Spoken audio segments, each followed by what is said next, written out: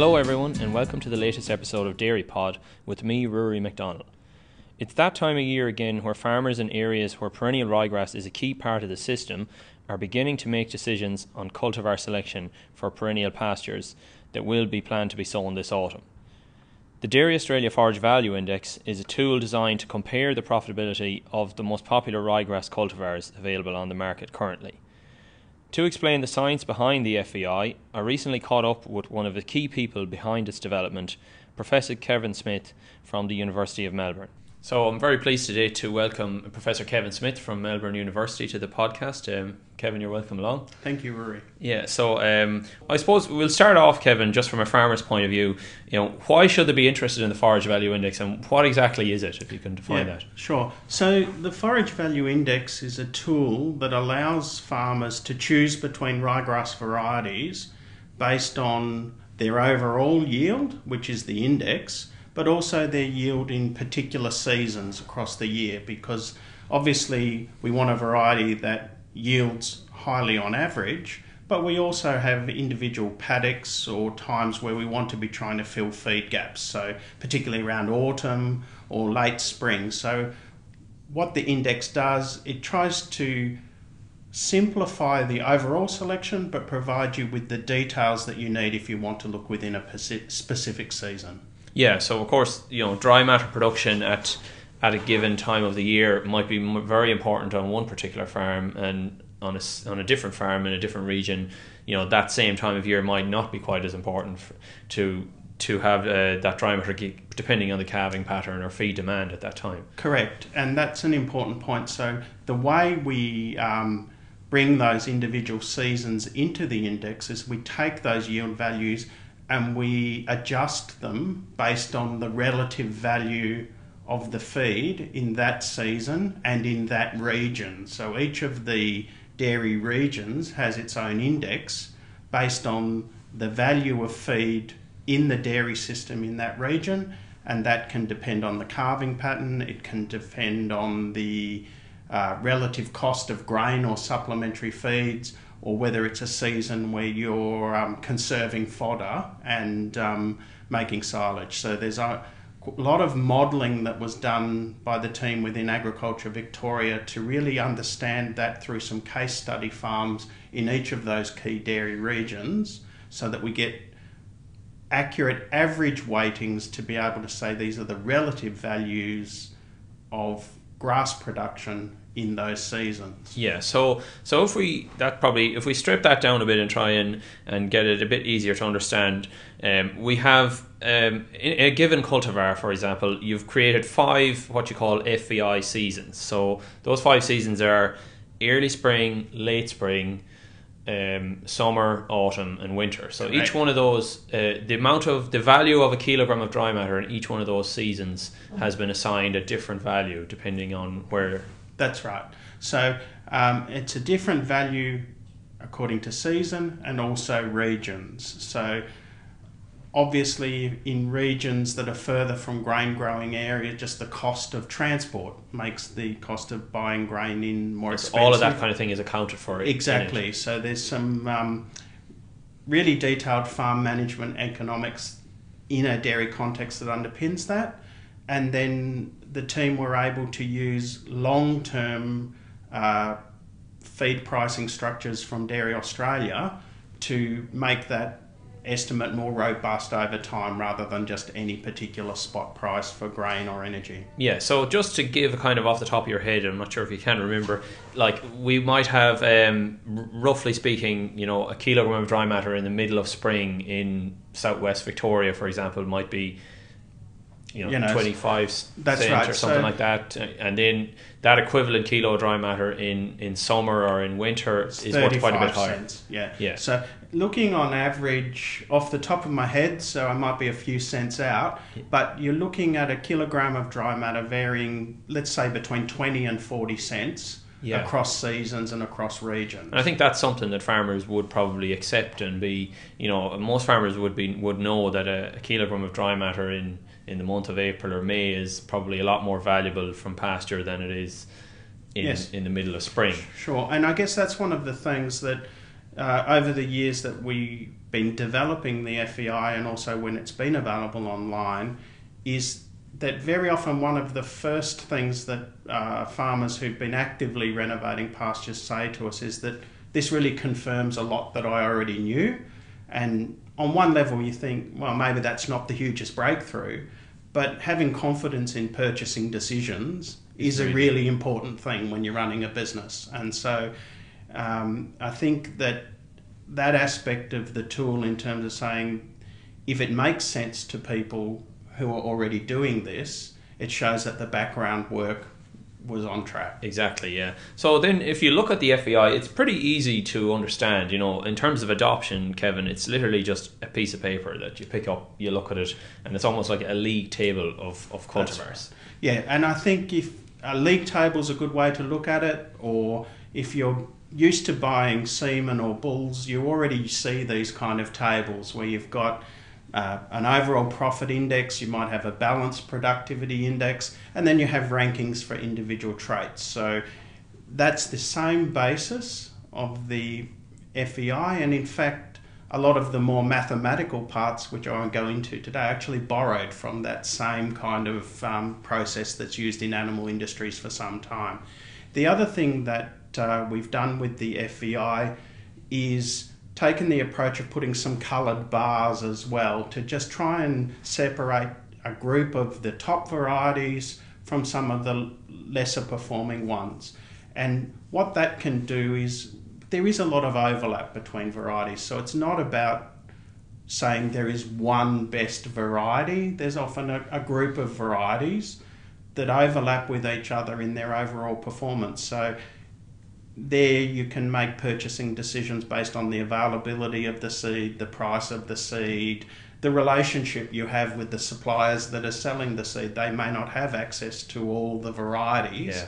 So when you're in the position of thinking, I need to renovate now, you've just got that tool that you can see at a glance that if they say, buy this cultivar, it's very similar to the one you've asked for, you can have a look and go, yes it is, I'm happy with that, put it on the back of the ute. Yeah, and I guess in terms of how it's actually presented for people who mightn't have seen the PDF, or it's available on the Dairy Australia website for anyone who is interested in looking at it, just type in forage value index and it should pop up pretty easily. But the FEI is actually based on the dollars per hectare, isn't it? So we start off with a Vic rye or Victorian rye, which pretty much every farmer around, pasture-based farmer in Australia should be familiar with, and that's given a nominal $0 per hectare value. So could you explain how the other cultivars are ranked against that then? Yeah, so what we did was say that we used a Victorian perennial ryegrass-based pasture as the base case, and we did that for a number of reasons. Obviously, it's an old variety that's been around forever that everyone knows. The other one is that by having it as the base case, we're not trying to benchmark everything against one particular proprietary cultivar that may not be in the market for a long time. It could be a flash in the pan. And so we've assigned Vic the value 0, not because it has no that's on value. Every table. Yes. Yeah. So on every PDF you pick up with a forage value index, no matter what region you're in, Victorian rye will have a 0. That's right. FEI. And then it has a 0 because it's the benchmark. Not because it has no value, but that's the benchmark value. Yeah. And that will be different in each region, but that's where it sits. Yeah. And then what we've done is adjust the additional performance of these newer varieties relative to Vic. Yeah. And so the size of the difference is how we rank them on the table. Yeah. So a variety that's up at 180 compared to Vic is better than one that's sitting at a plus 50 over Vic. Yeah. So that's dollars per hectare per year if you were to calculate it out on an annual basis. Yes, it's indicative of dollars per hectare in the model. The reason we haven't put an actual dollar figure on there is that might not be the case on your farm exactly. Yeah. So that's an average. It's an average in that region. So we thought what the tool's really about, it's not a cash flow budgeting tool, it's a variety selection tool. So we thought rather than try and confuse it of will I get an extra $50 a hectare in this paddock this year, the main point is saying how much better is this variety on average in that particular region. And the reason why, as we alluded to earlier, the reason why there are there's a different league table, for want of a better word, for each region is that the value of a kilo of dry matter could be quite different in Tasmania at a given point of the year to northern Victoria or to southwestern Victoria. Yeah, and so a lot of that, the underpinning principle is around the difference between the pasture supply curve and the animal requirement curves in those regions. Yeah, that makes sense. And when pasture supply exceeds animal requirements, then the value of each extra kilo of pasture in that season is relatively low. When the availability is under animal requirements, which it very often is in our production systems in profitable dairy, then the value of each additional kilo of dry matter is very high. Yeah, I see. Yeah. So if someone logs on and has a look, Kevin, at the forage value index, they'll see the main FEI table at the top of each PDF. Yes. And then they'll see 4 or 5 tables underneath. So just explain what they are. Yeah. So the main table on the top is really based and ranked on this overall balance of the total production and the seasonal production for the varieties. If they scroll across, the first column they'll see of numbers is that FVI or forage value index for their region. And then they'll have the actual values for the individual seasons. Now they can just use that table and look across that, or they can go down to the next table and say, I really want to spend a bit of time looking at autumn and trying to understand. Because you might be really interested in autumn pasture production Yes. on your particular farm, if you had a calving pattern that was amenable to that type of... Correct. So you can just have a look at the autumn value in the main table, but you can also drill down if you wish to the next page. It's actually the same data but rearranged in a different exactly. manner to make it a little more easier for the reader to interpret. Because we understand that the way individual farmers will want to interact with the FEI might be different. They really might want to be coming in at the start of their variety selection and spend a bit of time understanding all the options, or they may want to be just doing this, I'm pretty comfortable with this variety, I've been using it for years, I just want to check that there's not a new variety that's nipping at its heels or getting past it. Yeah. And they'll want to spend different amounts of time depending on the question they answer. I think the other thing, Rory, that's important to mention when we're talking about the tables that farmers might see when they log on to the website is we also have some other information on the right-hand side of the table that gives some information about the type of endophyte that's present in the variety as tested, and if a pasture cultivar is available in the market with different endophytes, each of those cultivar endophyte combinations is ranked separately. Okay, so you add the value of an endophyte in a given variety. That's right. So we know that a variety with the AR1 endophyte or AR37 endophyte or the NEA2 endophyte may behave differently within the same variety. So we think it's important to keep... So for all intents and purposes, they're two separate varieties in an FEI. And that's how you'll see it. We've also put data around whether the variety is diploid or tetraploid. So that, again, if you're thinking about issues around grazing tolerance or persistence, that may be important to you.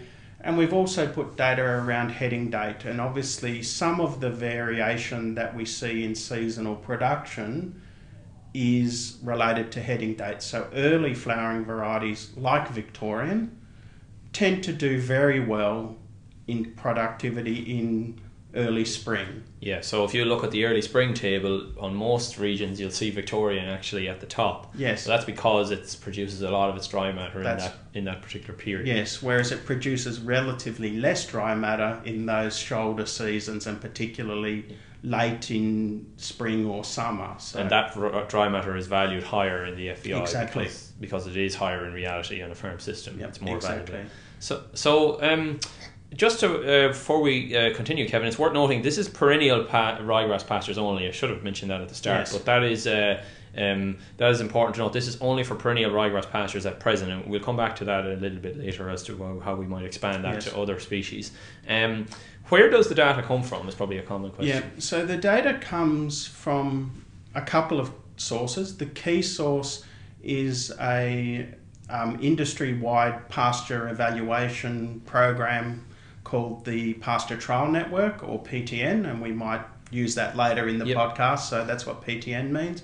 And that's really the central agency for coordinating pasture cultivar testing. So we have a data access agreement with Dairy Australia and them to use that data. We've also used some data from individual seed company trials or government trials when they've been run to the same protocol as the PTN That's important trials. to note, isn't it? That there's an independence there to the data Yes. that's included in the Forage Value Index, which Yep. separates it perhaps from, commercial company Exactly. trials, and should hopefully give farmers that confidence that it isn't biased in any particular. There's no biases towards any commercial cultivar or any particular company in Correct. any case in the FEI. So the PTN and the FEI really complement each other. So the PTN data, if again there is a website, and if people are interested, if they type in Pasture Trial Network or PTN, they'll be able to see there. And their data from individual trials is presented. What we've done is take those individual trials, aggregated them, and get the rankings according to region.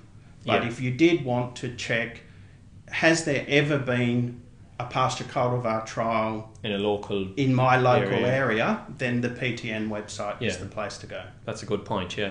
So at the moment, Kevin, it's only based on the yield, the dry matter yield. So the rankings in the Forage Value Index are only based on dry matter yield. But the aim for us going forward from here is to include other traits that are linked to profitability. So I can hear farmers out there saying now, look, dry matter yield is important, but I need a pasture that persists for Yes. several years, or I need pastures that are higher in quality and higher nutritive value, and that's actually valuable, and that has an economic value as well as dry matter. So can you explain how we're going to address that? Sure. And we're absolutely aware of that. And just like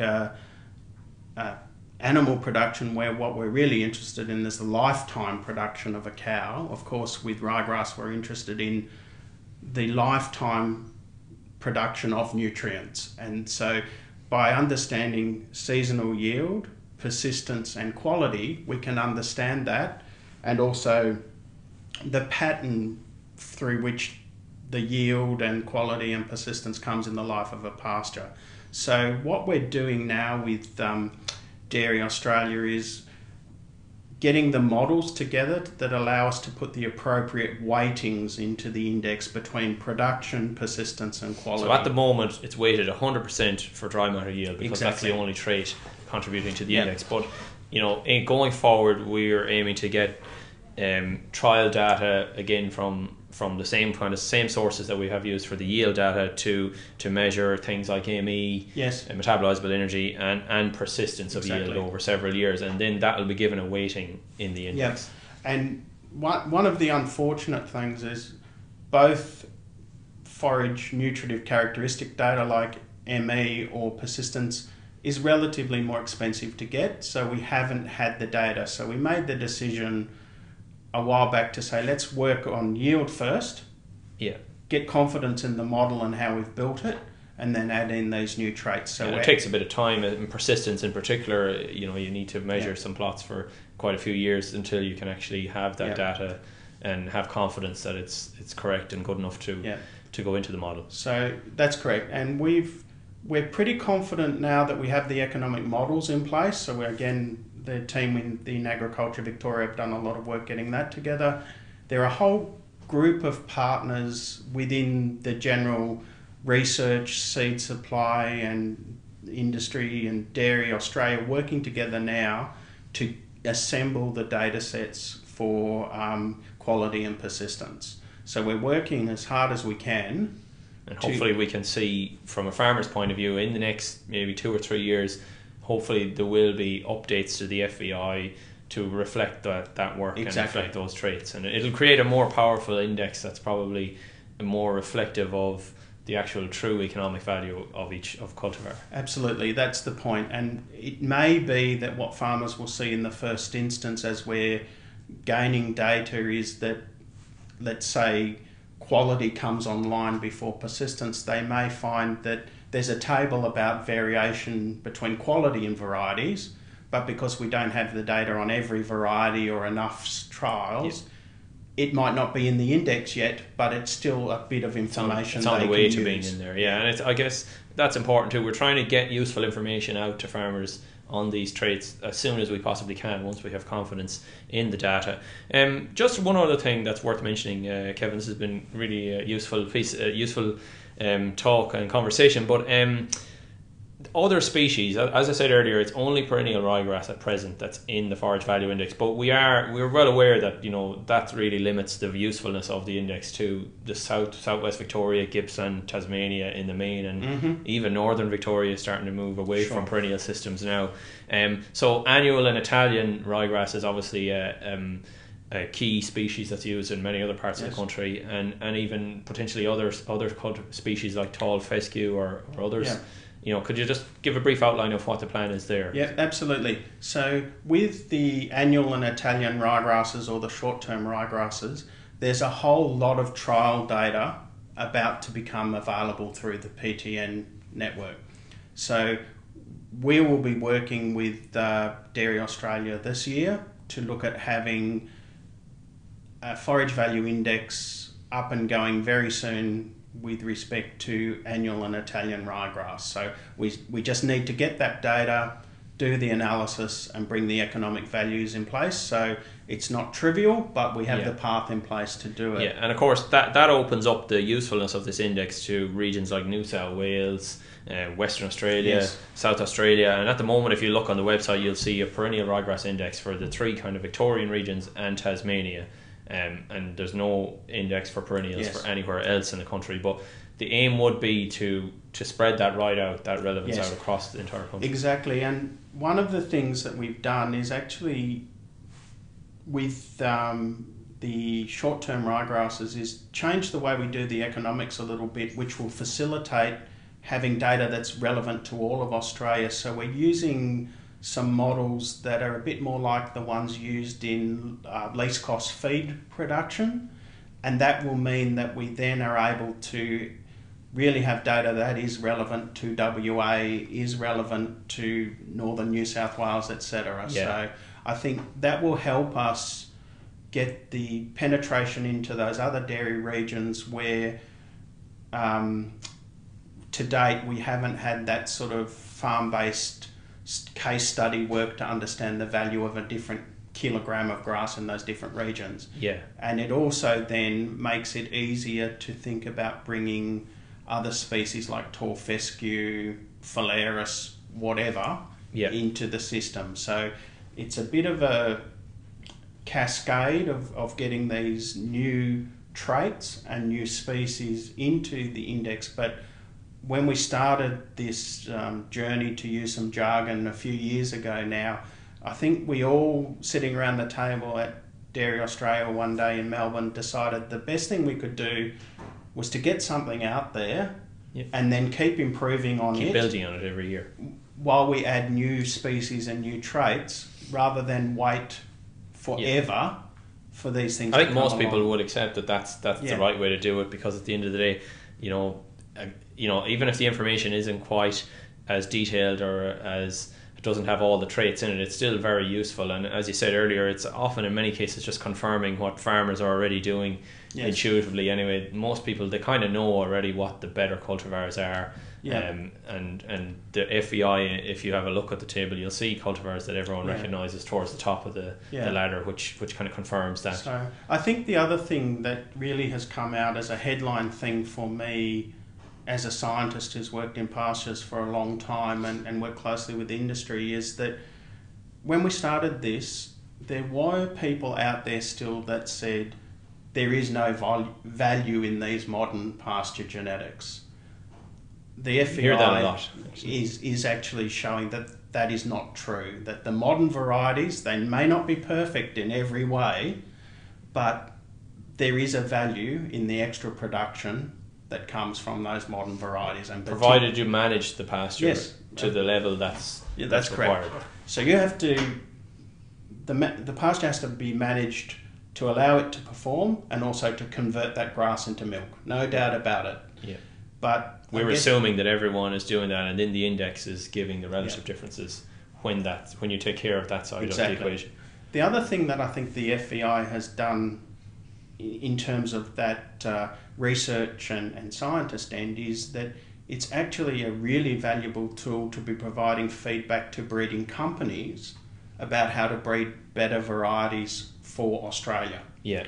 And I think we shouldn't, it's a longer term aspect as when we'll start to see that change, but I do know that the seed companies look at the FEI, look at how their varieties are going, and then think about, well, if that's how you're valuing productivity in those different seasons, how do we breed for productivity in those seasons in your region? So that should eventually flow on in terms of benefits to the actual farmers.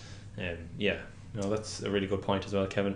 So thank you very much, Kevin. I think that was a really good summary of just it's a project within Dairy Australia's research program and a wide range of research program, but it's something that most people hopefully that use perennial ryegrass should be able to see that it's adding some good value, and we would definitely encourage people, if you are considering sowing some perennials this season in the coming autumn, to really just hop online the DA website, have a quick look at the tables for your region, and maybe help use that to help inform what decision you might be thinking of making. Yeah, absolutely. And I think there are some resources also on the website with more information as to how things have been calculated and what the background is. But yeah, jump on board, have a look. Yep. And definitely if you want to give any feedback through DA as to how you'd like things to be improved, we'd love to hear it. Great, yeah. No, thank you very much, Kevin. Thanks, Rory. Thanks for listening to this episode of Dairy Pod, and my thanks to Kevin Smith for joining us. Remember that you can find all previous Dairy Pod episodes on SoundCloud or on Apple Podcasts. Till next time, thanks for listening.